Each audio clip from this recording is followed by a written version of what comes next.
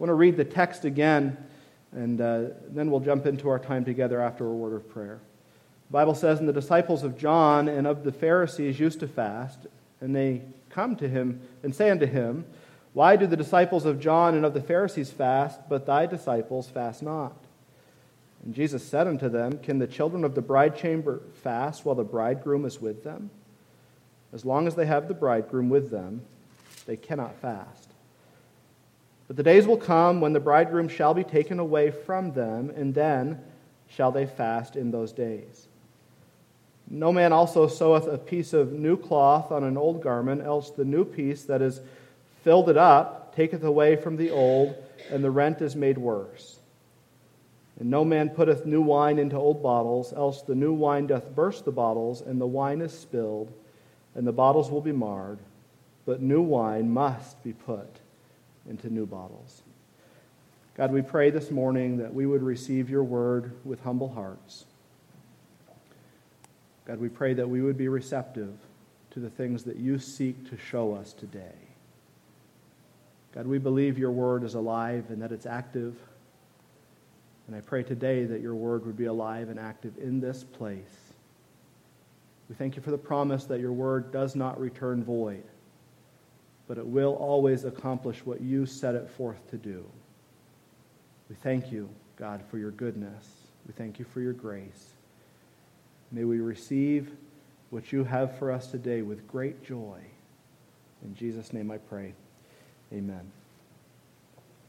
As we look at our text today, we'll quickly understand that in the span of just chapter 2 alone, we see that this is the third time that the religious crowd has criticized Jesus for what he was doing.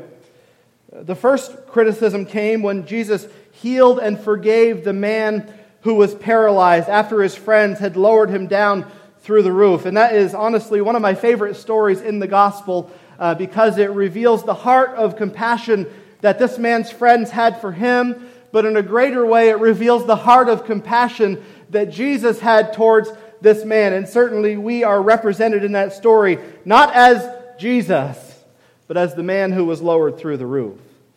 The second criticism that came into the ministry of Jesus in Mark's gospel was after Jesus had called Levi to follow him. And after Jesus called Levi, we understood through the scriptures that they made their way to Levi's house. And Jesus was basically partying with a group of sinners. They were feasting, they were celebrating, they were enjoying that sweet table fellowship. And when the Pharisees saw this, they could not believe that Jesus would sit and eat with sinners. Today, as we look at verses 18 through 22, we'll see the third time that Jesus is criticized, and this has to do with fasting and really the keeping of traditions. And then next week, as we get into chapter 3, we're going to see a fourth time that Jesus is criticized, and then we'll see his teaching on the Sabbath. As we read through the Gospels, we'll be quick to understand that they do not all tell the same stories in the same way. As we seek to study, we must do so with an understanding that the writers were writing for a specific people and to make a specific point. Though the order of the events may differ from book to book, we must understand that this is done to emphasize certain things that God desired to emphasize, with that main exclamation point continually landing on the person and the work of Christ. And so though they wrote with different styles, and though they wrote with different backgrounds and from different perspectives, they were always looking to the same person, Jesus, the Savior of the world. As Mark writes, we see that he was showing how Jesus was establishing his authority. And in this chapter, he does so by shutting down his critics as he continued to carry on and accomplishing the work that his Father had sent him to do. Now, who here would say that you like to face criticism? None of us do. Well, let's ask another question. Who here would say that we often like to give criticism? Hands go up all over. And as we think about this idea of criticism, we understand that there are really two types of criticism. There is, first off, constructive criticism. Who's ever been or had a benefit of constructive criticism in your life? Each of us have. It's not often easy to receive, and honestly, if you're the one giving it, it's not often easy to give. It's kind of like walking on glass. You know it's going to hurt, but to get to where you need to go, you might just have to do it. And as we think of the criticism that we find in Mark's gospel so far in these three accounts, we understand that this criticism, though the Pharisees may have thought it was constructive, really was not. In fact, it was destructive. They were more concerned about themselves and their traditions and the things that they were trying to push forward than they were about the work of God being accomplished through the person of Jesus Christ. And in part, that was because they didn't understand who Jesus was. And so when they saw this man coming in and doing things in a way that they had never been done before, in their minds, they're giving constructive criticism. But as we read the Scriptures, what do we understand? That in reality it was destructive criticism. That they were seeking to deplatform or destroy, or in modern day language, cancel the person of Jesus Christ. But friends, let us be reminded that Jesus will never be canceled. His word will proclaim. He will move forward in doing the work that His Father had told Him to do. And we have the benefit of reading a complete gospel story. But for those who are around Jesus on this day, I imagine that some of the criticisms that came into the ministry of Christ would have caused them to wonder, is this guy real? Is this guy legitimate? Nevertheless, as the criticism came, we see that Christ simply chose to continue. He continued walking in the way that the Father wanted Him to walk. He continued doing the things that the Father told Him to do. He continued ministering in a way that the Father told Him to minister. And He did this to the point that led Him to the cross where He would die for our sins. And so this isn't a point in the message, but maybe it's a point that we need to hear. And it's simply this: Christians, brothers and sisters, let us not get off track when those who have no part in Christ criticize us for what we're doing for Christ. The world is not going to understand or applaud our lives as we live them for the glory of one that they do not know. But that doesn't mean that we give up.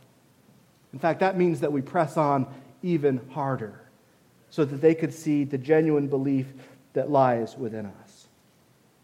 And so as we continue in chapter 2 of Mark's Gospel, we see again that Jesus is establishing His authority in the face of His critics. As we see that Jesus continues to establish His authority, we'll understand from this point on that He lives in that authority. No longer does He allow the critics to even slow Him down, but He just continues doing the work that His Father has called Him to do. As we think of learning from Jesus this morning, the big idea that I want to hopefully unpack in our time together is this. While the critics were disgruntled over the way Jesus lived, Jesus used the way He lived to prove who He was.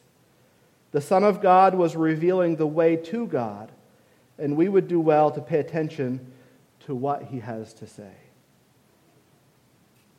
I prayed 4 things specifically about this message, and I want to share them with you before we get into the brunt of the message. First off, I pray that as we look into this text, that our hearts would be captivated by Jesus. Simply Jesus. Nothing more, nothing less. Not adding to, not taking away, but we would just have our hearts be captivated by the one who died for us. If you came to me and you said, Dan, I paid a bill for you. In my mind, I'm thinking, I know what my bills are, so which bill did you pay? And you came and said, I paid that streaming service bill that was $3.99. I paid it for 1 month. My response to you is probably going to be, thank you very much. And then I probably honestly wouldn't think much more about it after that. But if you came to me and said, Dan, I paid off your mortgage, what type of response would I have? be blown away, right? I might not even have words to speak. And as we think about our hearts being captivated by Christ, we're not captivated by Him because He paid this little insignificant debt, but He paid the debt that we could never pay on our own. So let our minds and hearts be captivated by Him today. The second thing I prayed that as we look at this text is that we would allow the Spirit to do His work in us. Friends, the Spirit is the third person of the Trinity. He is God, but His work must be received by us as humans. What do I mean by that? That if we're going to grow closer to God and look more like Christ, then we must be willing participants in the Spirit working in us. And that happens when we receive His word humbly. And I pray that we would do that today. The third thing I prayed is that as we look at this text, that we would let go of the critical spirit that so often resides in us. Who here today would admit that you do struggle with a critical spirit at times? I think we all do. That critical spirit oftentimes hinders us from seeing the things that God is doing. I pray that we would let go of that critical spirit and that we would simply receive what God wants us to receive and then live it out. And then finally, and this is a prayer that I pray often, and it's simply this, that our hearts would be shaped by the teaching of Jesus. That as we look at the words of Christ, as we see the way that Christ ministers, as we look to the way that Christ spoke to His critics, that our hearts would be shaped by these very things, and that we would remember Jesus only for all of our days. So I want to see three things this morning out of this text that hopefully will be a help to you. The first one is very basic. We're just going to walk through the text. The second one is kind of drawing out the point of the text, what Jesus is saying. And the third one is simply the takeaway. What do we do with the text as it's given to us? And so the first one is simply the text. As we read Mark's gospel, we've already said that he writes in a very fast-paced nature. And I think it would be wise for us to understand that as he groups these stories together, these events together, it's probably wise for us to understand that they didn't fall sequentially. That it wasn't Mark saying this happened, then this happened, then this happened. But if you remember what we said earlier, Mark is writing to prove a point. He's writing with an agenda, so to speak. He's writing to emphasize certain things. And so for us to say that this came right on the heels of Jesus eating with the sinners in Levi's house, it might be a wrong assumption to have. Because the stories, though they're connected, we don't see them connected in that sense.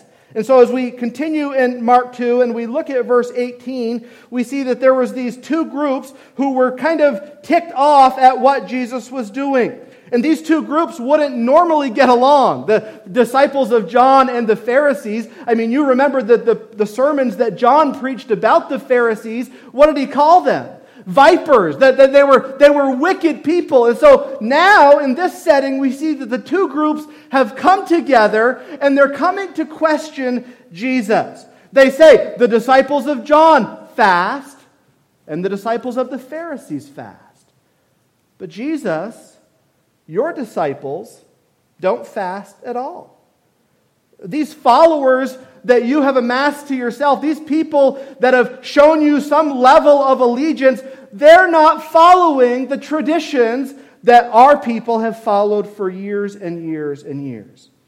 And so the question would cause questions, if that makes sense. As the question was posed to Jesus, why aren't your disciples fasting? I'm sure those that heard the question then thought in themselves, yeah, why aren't your disciples fasting? Everybody else is doing it. The religious crowds are following these channels that they have walked in for years and years and years. And yet, Jesus, your disciples are not fasting. And so they come with their question, and their question was really an accusation saying that Jesus wasn't who he claimed to be because his followers weren't doing what they thought they should do. And we see that all of this flows from the critical spirit that often comes with a person who is very, very, very religious. Why aren't you doing things the way that we do them? Why aren't you practicing worship in the way that we practice worship? Why aren't you living out the commands as I think they need to be lived out? Well, in verse 19, Jesus gives them an illustration, and we'll get into more of each of these as we go through. But in verse 19, Jesus gives an illustration that would have been familiar. He uses the idea of a wedding to capture their attention. And he says, "Can the children of the bride chamber fast while the bridegroom is with them? As long as they have the bridegroom with them, they cannot fast." And so a wedding celebration in Bible times was much different than wedding celebrations today. When two people would determine to get married, they would set the date, and not just that date, but how long that was going to last. And in these times, a wedding could last upwards of 7 days. Now, I have 2 daughters, and I'm glad that wedding celebrations do not last 7 days any longer, right? I'm hoping my girls will elope. I'll give you some money. Just go for it and enjoy life. There's mixed emotions about that in this room right now. I don't know. But weddings are expensive. And as Jesus uses this illustration, he does so because he is a master teacher and he knows what's going to get their attention. As Jesus often compared John, he in some settings compared John as what? The best man. And so as Jesus furthers that illustration in this setting, he's reminding the readers or the hearers that a wedding was not a time of mourning, and a wedding was not a time for fasting, but a wedding was a time to celebrate. Now, I love going to weddings. As I said, I don't want to pay for a wedding, but I love going to weddings because the spirit in a wedding is one of overflowing with joy. I love doing weddings. I cry basically every time I see a bride walk down the aisle. That's probably no surprise to you. But I do. I love weddings. It's a time of celebration. And Jesus is telling them that as the groom, as Jesus was on the scene, this was not a time for fasting, but this was a time for celebrating. He continues on in that illustration in verse number 20 and tells them, "But there is a day coming when it will be appropriate." Now is not appropriate. It's inappropriate to fast in this time. But there is a time coming when Jesus would be taken away. And this is not simply speaking of him going to heaven, but it has reference to what Isaiah talks about in Isaiah 53:8 about Jesus being taken from prison and from judgment, being taken away from them. And in that moment, that's when it would be appropriate for them to fast again. And as we think about the fasting that was going on then, we know that John talked of, or probably talked of fasting in way of repentance. The Pharisees fasted 2 times a week, plus on other special days that God had set up, and they were doing this religiously. And as they questioned Jesus about what was going on here, Jesus says it's okay for my disciples not to fast because something better has come on the scene. Now, as we think about the religious crowd, they couldn't imagine anything better coming on the scene than really the law that they had been given. But do we understand today that Jesus was better than the law? In all points, Jesus is better than the law. In verse 21, Jesus goes on to give another illustration, and this would again have been familiar to them, but maybe not so much to us. We live in this part of the world, in America at least, in a throwaway society. I can remember being in Cambodia, and there was actual villages that were built not on, but in the city dumps. They would burrow down into the dumps, and that's where they would live. And what would they do there? They would find every and any scrap of material that they could use or sell to get money. That is foreign to us. If something is broken in our lives, what do? Throw it away and click 2-day shipping from Amazon, and it's at our door before we know it. I desire to live one day in a place where it's same-day shipping for Amazon. I don't know if that's ever coming to Vermont, but like when you're on vacation and they say you can get this same day, it's like, how is that even possible? Are they bringing drones in? What's going on here? But we live in a throwaway society. So this illustration that Jesus uses could be lost on us unless you lived in my childhood. I understood this back then. When something got a hole in it, what would happen? my mom would get out her patches, and she would either iron them on if she was in a hurry, or she would actually sew a patch on my clothes. Now, why would she do that? Because the rest of the garment was okay. It just had a hole and needed to be repaired. Well, Jesus is using an illustration here and speaking to people who understood this process. And he says if you have a garment with a hole in it, you don't take a cloth patch that is brand new and not shrunken and put it on that garment. Why? Because the first time you wash and dry it, that new fabric is going to shrink and it's going to cause the blemish or the marred area of the fabric to become worse, and the hole's going to become even greater than it was before. In verse 22, Jesus gives another illustration that likely is lost on us but would have been familiar to them. He says, you don't pour new wine into old wineskins. Now, the process of making wine includes the process of fermentation. And when those grapes would have been squeezed and that juice would have been poured out and they wanted to preserve that wine, they would place it into these wine skins, which were really goat skins that had been sewn together where they could seal it so the fermentation process could take place. And as that wine fermented in a new wine skin, as the gases were released, that bag would expand and then contract. Well, if you have a wine skin that's old and you put new wine into an old wine skin that has already been stretched and it's already started to dry out, when that fermentation process began to take place, what would happen? It would break. And now, not only do you have a ruined wineskin that you couldn't even use for water, but now all the wine that you were trying to make has flowed to the ground.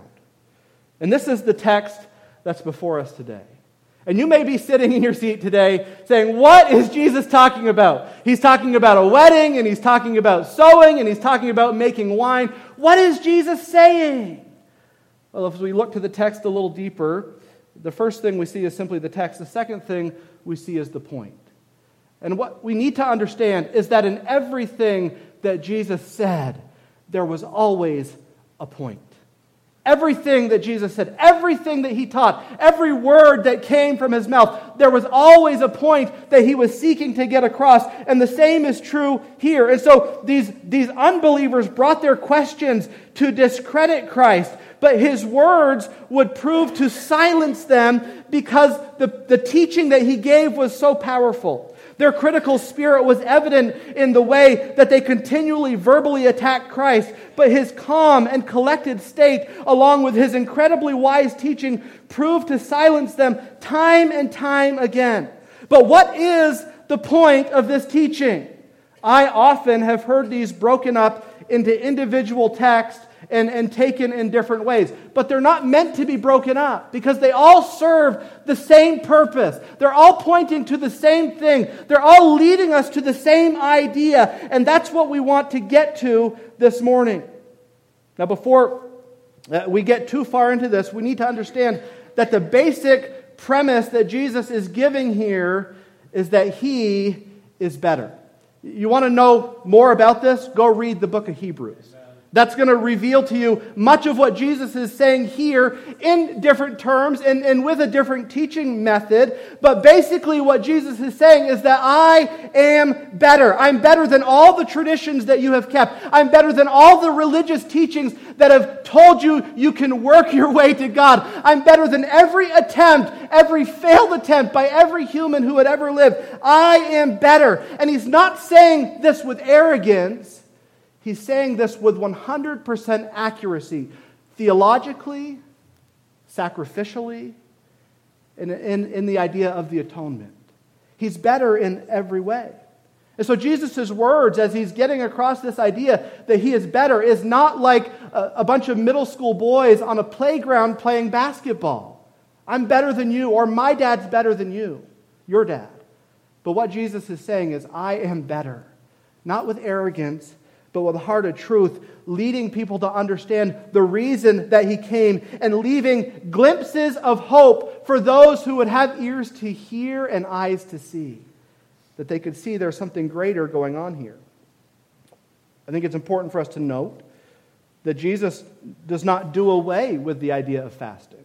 In fact, we've already seen in Mark's gospel that Jesus fasted for 40 days. And so he's not saying that this idea of fasting is worthless or that we should get rid of it altogether, but he is saying that our fasting should be pointed in one direction. He is saying that our fasting should be done with a heart that has been changed by the message that Jesus would preach. So Jesus isn't saying to do away with the law, but rather he's trying to get the attention of those who were seeking to keep the law so that he could prove to them that he is the very one who would fulfill the law. And when they understood that Jesus was the fulfillment of the law, do you understand what they would in essence be believing? The gospel message of Jesus Christ.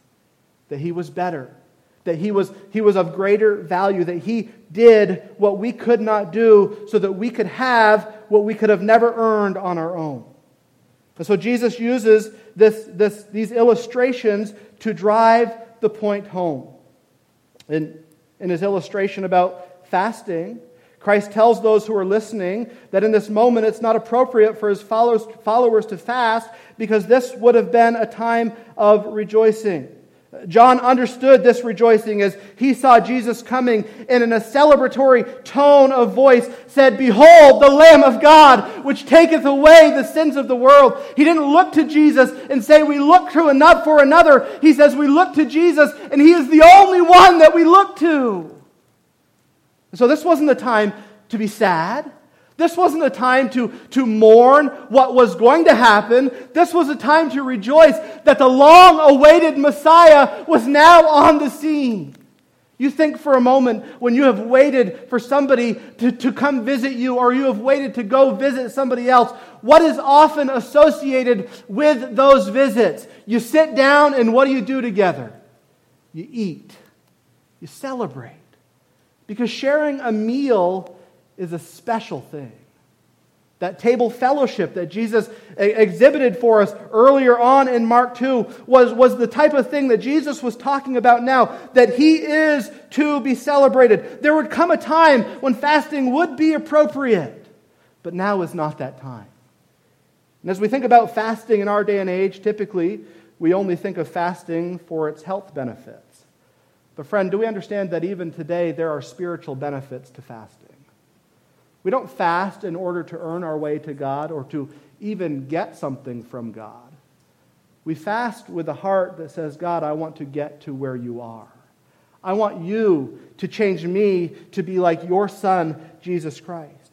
And so in our day, we could say it's appropriate again to fast. But guess what? There will be another day when we are with the Lamb who was slain before the foundation of the world, and we will not fast. But what will we do? We will table fellowship with him in rejoicing. Why? Because our salvation has been made sight.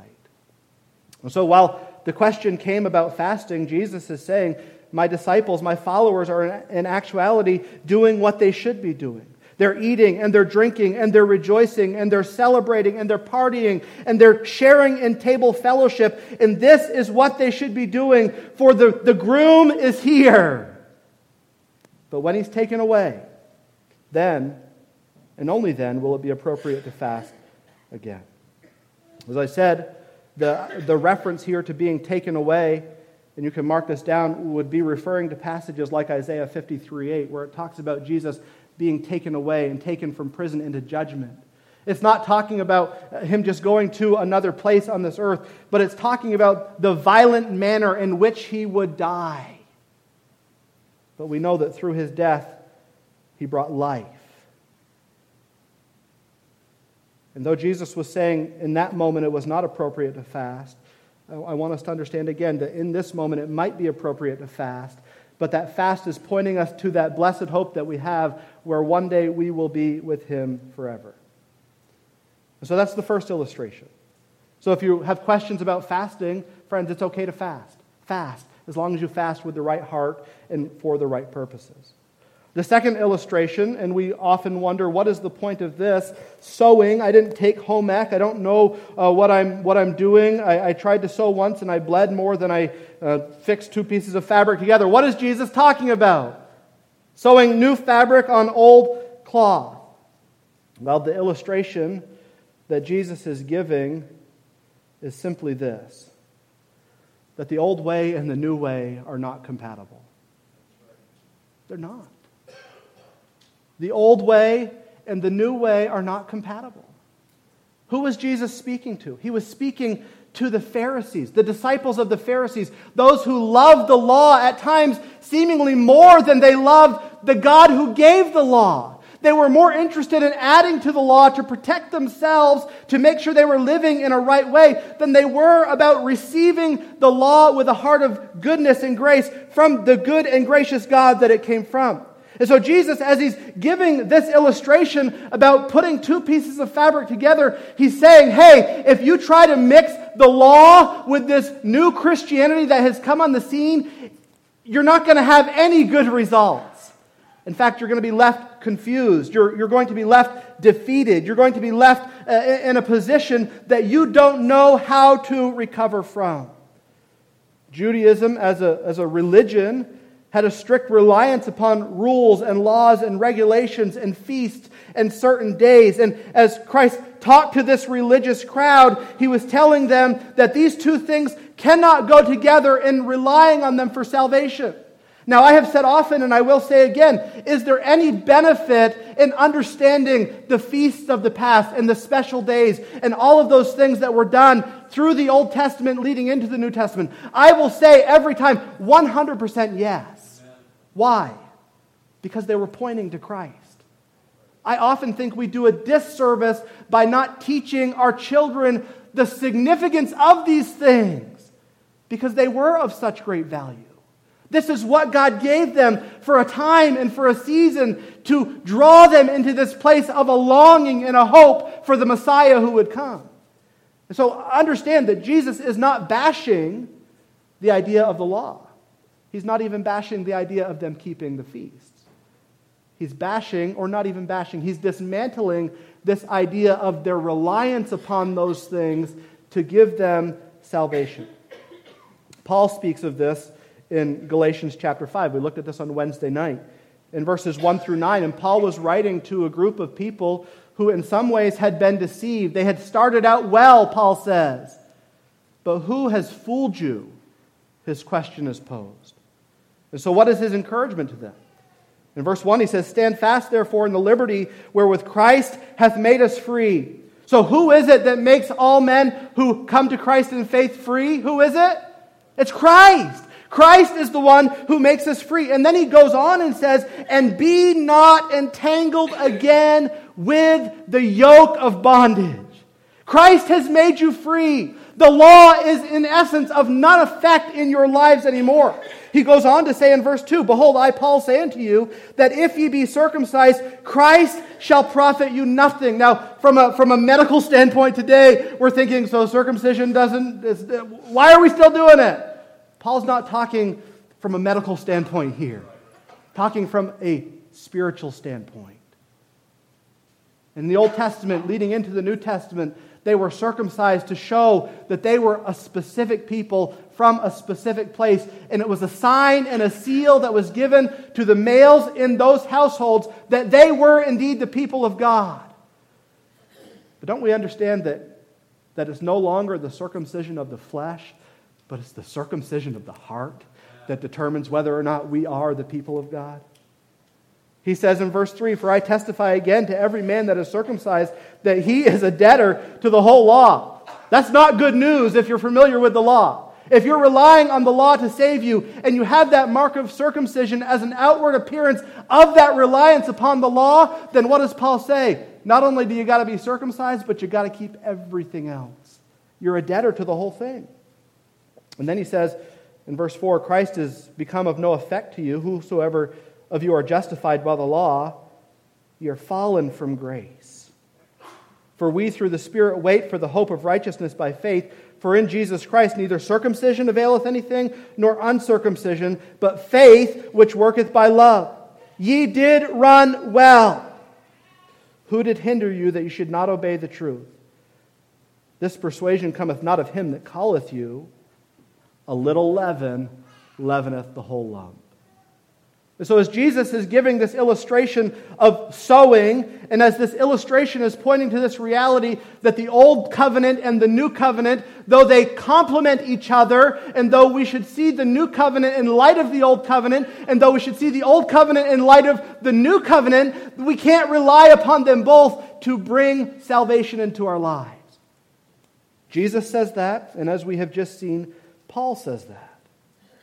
And Paul encourages them to stand in the liberty and to not be entangled with the yoke of bondage in thinking that the law would bring to them this salvation. He tells them that their circumcision profits nothing if it's not done in faith or not a fruit of their faith that they have in Christ. He tells them that if they rely on circumcision, that they're indebted to the whole law and that they have fallen from grace. Now, what does that mean, fallen from grace? Is Paul saying that they would lose their salvation? No, it's not talking about that eternal sense of falling from grace. It's talking about living outside of the grace that God has given you in the new covenant. That your reliance upon the law in reality is going to make your life miserable because the only thing that you're ever going to think about is how to keep the law. And while you're thinking about that, the only concern you're going to have is how you messed up without even knowing it. And so Paul's teaching here really bolsters the teaching of Christ that the two will not go together. You can't put new fabric on old cloth. You're only going to make matters worse. And isn't that the truth that we read about in many of the letters in the New Testament? That so many people were concerned and confused on keeping the law versus not keeping the law, remembering the days versus not remembering the days. And all the while, the message of each of the New Testament writers is really the point that Jesus is making here. Just look to Him. Just look to Christ. In verse 22, we see the final illustration, and we'll hustle through this one. But the final illustration that he gives in this section, again, is one that probably most of us are not familiar with. But as they would prepare new wine or crush those grapes and they would gather up that juice, they would store it in these wine skins, and that fermentation process would take place. And if they put it in old skins, then the skins would burst. If they put it in new skins, then the skins would grow, they would expand, and they would hold that wine perfectly. Now, I read probably 7 or 8 different commentaries on what is this illustration. What is it pointing to? And many of them landed on this idea of it being the Spirit that's placed in us. That the Spirit can't go in somebody who is not saved, right? But the Spirit has to go into somebody's life who has been transformed. And how are we transformed? Through receiving the Spirit by faith in Christ. But as I read all those commentaries and as I studied probably the most on this section, I think what Jesus, again, is trying to get across is this idea that the new and the old don't go together. That you can't receive the Spirit apart from Christ. And if you have Christ, you are made new and you indeed receive the Spirit. And as He does His work in you, He will lead you in the way that He wants you to go. Under the law, they followed the law with the purpose of living to please God. But under the new covenant, we follow the one who guides us from the inside out. We no longer look to an external source of rules to make us walk in the right way. But we follow the leading of the Spirit who dwells within us. And as we follow the leading of the Spirit, we can be sure 100% that our lives will please God. So we don't walk after the flesh, but we walk after the Spirit. One of the problems with Pharisaism or Judaism as a whole is that living the law often led to a very prideful person. You think of the Pharisees as a whole. Their lives were littered with pride. Think of the prayer that we looked at a couple of weeks ago in Luke 18, where the Pharisee stood up and prayed thus to himself. God, I thank you that I'm not like that guy, that I don't do those things, that I have all my life put together. And then the sinner the sinner got down and prayed. And what does he pray? God, be merciful to me, a sinner. And as Luke wraps up that story in his gospel, what does he say? One went down to his house justified and the other didn't. Why? Because one had been changed and one had not. And so the fasting was pointing to this reality that Christ was better. The new cloth on the old garment was pointing to this reality that the old and the new cannot be mixed in relying upon them for salvation, but we must look to Christ. And in verse 22, this third illustration that Jesus gives is revealing the Spirit that dwells within us, and that we must be made new in order for the Spirit to come within us. And when He's in us, He then empowers us to live a life that we could never live on our own. We often hear of the battle in the New Testament between the flesh and the Spirit. And what do our minds honestly always go to? Doing righteous things versus doing unrighteous things. Do you know what oftentimes the battle between the flesh and the Spirit is in a religious standpoint? What is the driving force behind the things you're doing? Are you doing them through the power of the Spirit? Or are you doing with the heart of a Pharisee through the power of yourself? Anytime we rely on ourselves, we must understand that we are making the sacrifice of Christ of none effect in our lives.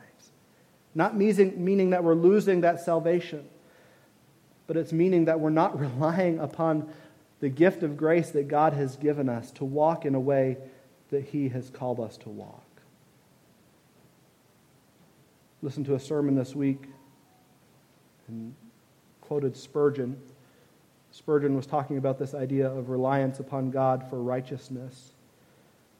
And he says this: if there is but one stitch, or only one stitch, that we think we have to put into our celestial robe of righteousness, then we have missed the point of the gospel altogether. I can't put any stitches into my robe of righteousness. My robe of righteousness is from the finished work of Christ on the cross. And so why would I look to the things of this world, to a law to give me righteousness, when I already have all the righteousness I need in the person of Jesus Christ? Again, I'm not saying ignore the law. The law is good. The law is good. The law is like guardrails that keeps us on the straight and narrow. We used this illustration Wednesday night. You don't ride your car up against the guardrails, do you? No. Your car would be destroyed. And if we live our life always bouncing from the law to the law to the law, instead of walking in the power of the Spirit, we are going to become so burdened down in our Christian faith that we get to the point of burnout. And so the text is confusing, but the point is very clear. And that's our takeaway for this morning. What does it mean for us? The takeaway. You may be going home saying, man, I've been sewing wrong my whole life. I've been putting these new fabric on these old garments, and I'm thankful Dan preached that message today, because now I know how to fix a pair of ripped jeans. Maybe you're thinking about the fermentation process and your mind has gone off in 100 different directions. And like, well, now I know I can't use my old wineskins. And if you have wineskins, I'm like, what are you doing with wineskins to begin with? Like, are you really sewing up your dead goat's skins and storing them in your basement? What's going on here? You got more problems than worrying about the wineskins, right? So what's the takeaway? The takeaway is not necessarily about when to fast and when not to fast. And the takeaway certainly is not about a home ec lesson on sewing or the fermentation process of wine. But the takeaway is this. Look to Jesus. Look to Jesus. The Pharisees came and they said, your disciples aren't fasting. John's disciples are fasting. We don't even get along typically, but we're united in this. Your disciples aren't fasting, therefore you cannot be the Son of God. And what does Jesus say? My disciples are doing what they're supposed to be doing. Why? Because the groom is present. What was he saying? Look to Jesus. Look to Jesus. And then he gives the illustration. The illustration of the old and new fabric, how they can't be paired together. And so what do we do in this instance? Do we continue to keep the law? No, we look to Jesus. Why? Because He is the fulfillment of the law in our behalf so that we can have hope that we could never have without Him. Friend, if you are here today thinking that you are going to keep all the laws of the Old Testament or even simply the 10 Commandments and earn your way to God, at the end of your life you will be sadly mistaken. Why? Because you can't do it. You can't. It's not humanly possible. Why? Because we have a sinful flesh. So what do? We're left hopeless. No. We're left hope-filled as we look to the one who kept the law in our place. We look to Jesus. And then as we think about that new wine, we understand that the only way for that new wine to be poured in us and for us not to explode is by looking to Jesus. Look to Jesus. To Him only. Look to the one who died in our place. Look to the one who loved us beyond what we could ever even imagine. Look to the one who had compassion on us when we did not even know we needed compassion. Look to the one who before the foundation of the world was considered that lamb that was slain. And look to the one who one day we will table fellowship with in eternity. Look to Jesus. Because Jesus is the only one worth looking to. And if you look to anything else, your life may look good on the outside, but internally, you will be a mess. You see, the Pharisees loved this idea of earned acceptance with God. It was a pride-based and a pride-fueled system that led to failure. They loved the traditions of men. And though we also at times love the traditions of men, we must understand that if the traditions of men are taking us away from the person of Christ, then we abandon the traditions of men and we cleave to Christ wholly. And so I implore us again in this takeaway to simply look to Him. Coming up on St. Patrick's Day, and a couple of weeks ago somebody reminded me of this. I believe I shared it last year as well, but it's something that St. Patrick said so eloquently as he thought about the person of Christ. Christ with me, Christ before me, Christ behind me, Christ in me, Christ beneath me, Christ above me, Christ on my right, Christ on my left. Christ when I lie down, Christ when I sit down, Christ when I arise, Christ in the heart of every man who thinks of me, Christ in the mouth of everyone who speaks of me, Christ in every eye that sees me, Christ in every ear that hears me. Friend, if you missed everything else in the message, and you're just now coming awake again, can I encourage you this morning, look to Christ. He's the only one who can satisfy the debt that you owe. He's the only one who can give you hope in this life and hope in the life to come. He is the only one who sees you where you're at and doesn't say, that's where you deserve to stay and I'm going to leave you there. But He comes down to where we were. He takes upon Himself the sins that we committed so that we can take upon ourselves His robe of righteousness.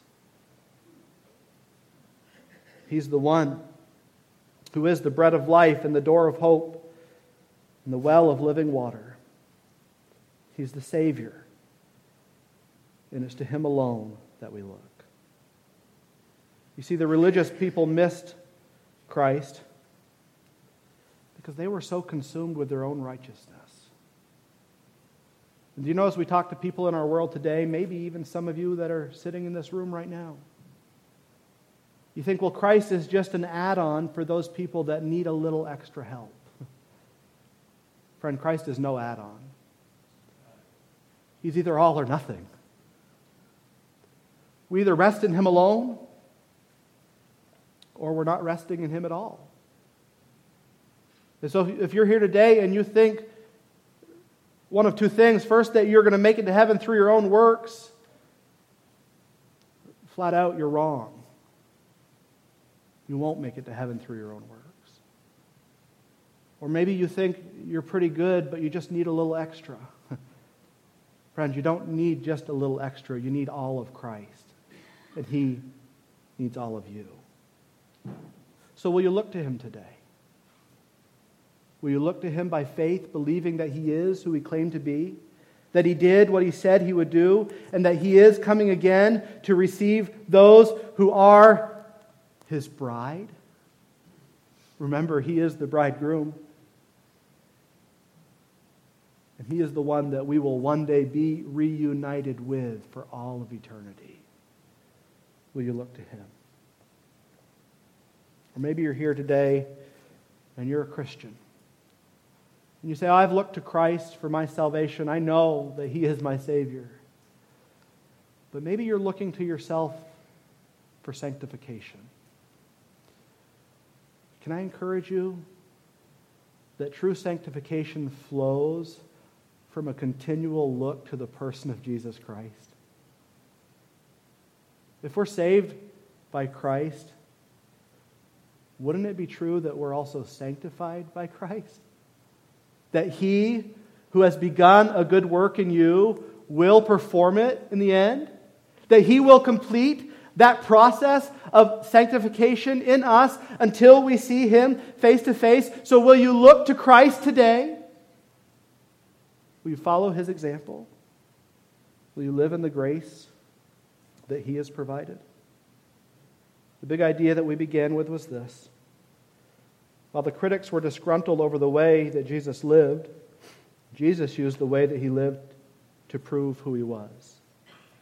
The Son of God was revealing the way to God, and we would do well to pay attention to what He has to say. So what do we learn from Jesus? We learn to look to Jesus. For He alone is our source of hope, both now and for all of eternity. God, we thank You for this morning that we can be in Your house.